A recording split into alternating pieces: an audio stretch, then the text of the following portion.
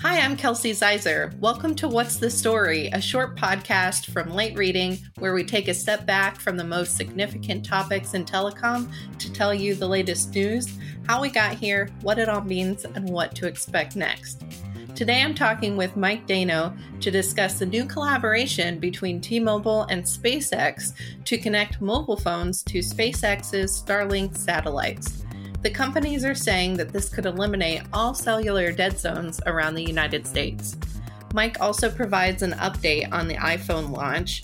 The new iPhone, which should be available next month, is expected to be able to directly connect to satellites. All right, welcome to What's the Story, Mike? Thanks for joining me. Hey, thanks for having me. How are you, Kelsey? I'm doing well. How are you? Good. Thank you. Good. So T-Mobile and SpaceX had a big announcement this week. What's going on there? Yeah. They basically announced the fact that they're working together.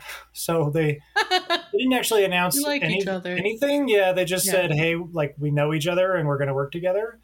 But I mean, even that is kind of interesting because for a number of reasons. First of all, that Elon Musk was at this press event, and he's the world's richest person by a wide margin. And then the other reason is that T-Mobile's market cap just passed Verizon's market cap. So T-Mobile is the most valuable wireless company in the U.S. And so I don't know, it's pretty interesting. Even the fact that they're just working together is interesting. Yeah. Yeah. So it sounds like they made themselves Facebook official. Sort of together. Yes. Yes, that's what it is. No, there's no product officially on the way, but they're definitely Facebook official. Yeah. So who's kind of impacted by this collaboration? Does it affect other players in the industry?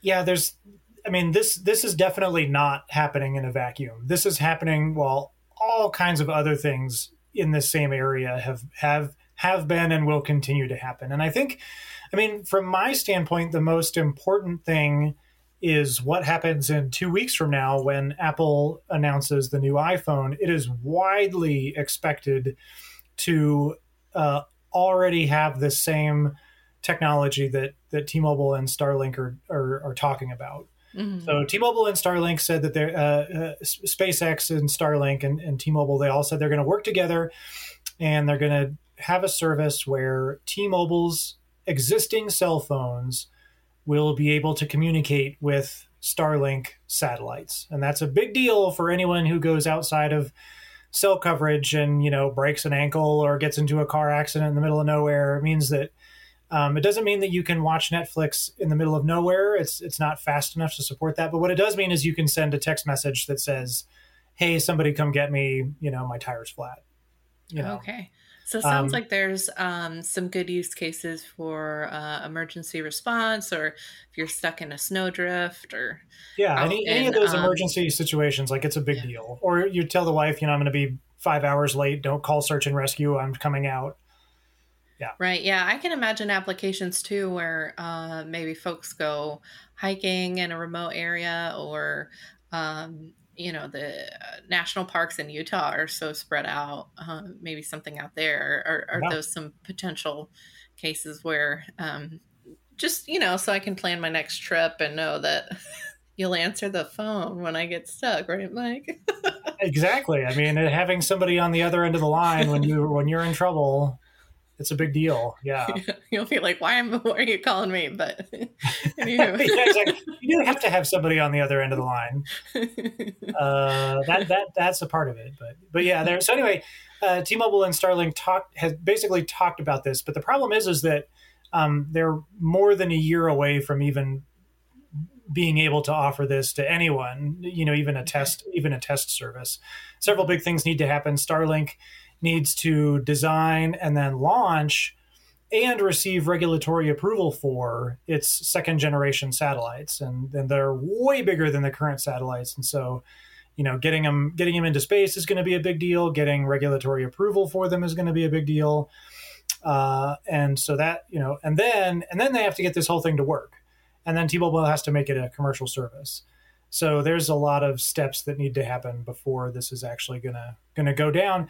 And so, and part of the reason that this is all so interesting is because in 2 weeks, Apple may turn this on 2 weeks from now. Like they may start offering this, within the month of September commercially to their iPhone 14 users.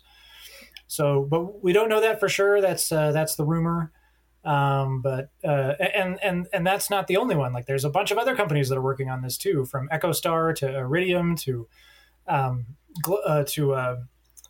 Link and Space Mobile. There's just on and on. It goes on. OmniSpace. Lots of companies in this area. Yeah, I keep wondering each time they come out with a new iPhone, because there were a couple where they're like, oh, there's another camera, and I guess that's cool, but seems like they're coming up with some, maybe better ideas to entice consumers. I'm still holding on to my 10R until the battery craps out. Oh, it's so old. Phone. So old. Just ancient phone. It's disgusting. Yeah, it's like, I think it's interesting. I mean, Samsung is betting really heavily on folding phones. Like that's their, if you want a folding phone, you basically have to go to Samsung. There's a couple of other companies that offer them, but that's really Samsung's, attempt to differentiate. And so potentially the new iPhone might have a service that will, basically save you, if you're stuck out somewhere.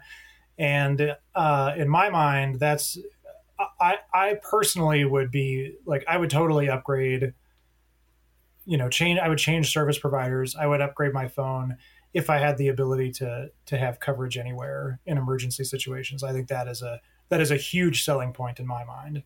Yeah, for sure. I want to know where you are if, you get attacked by a bear or something. Yeah, man. Hiking. I mean, dude, like stuff happens out there. I mean, this weekend I'm climbing Long's Peak, and I can guarantee that the cell phone service is going to be spotty if available at all. And, in the case of lightning or somebody falls or like anything can go down. And I would love to be able to, just text somebody, hey, come get us, Yeah. Yeah. I was just thinking, like, if you did text me, I don't know actually what I would do. Oh, I would definitely text you, Kelsey, if something happened. Definitely you. I don't know how I would help. Be like, put the crampon in the carabiner and the harness. You'll be fine. Good. Okay.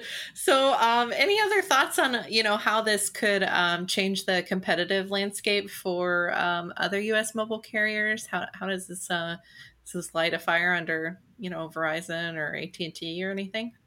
I mean, I guess it does in the fact that, T-Mobile might eventually launch this at some point, maybe next year at the very earliest. And we do know that, Verizon and AT&T are not without options. So Verizon has a deal with Amazon for their Project Kuiper satellite constellation, and AT&T has a deal with OneWeb. Neither of those have announced anything about connectivity to cell phones yet, but the possibility is there. And then the other thing too is that that startup called AST Space Mobile, they are launching satellites in order to connect them to regular phones, and they've already tested their service with AT&T's Spectrum.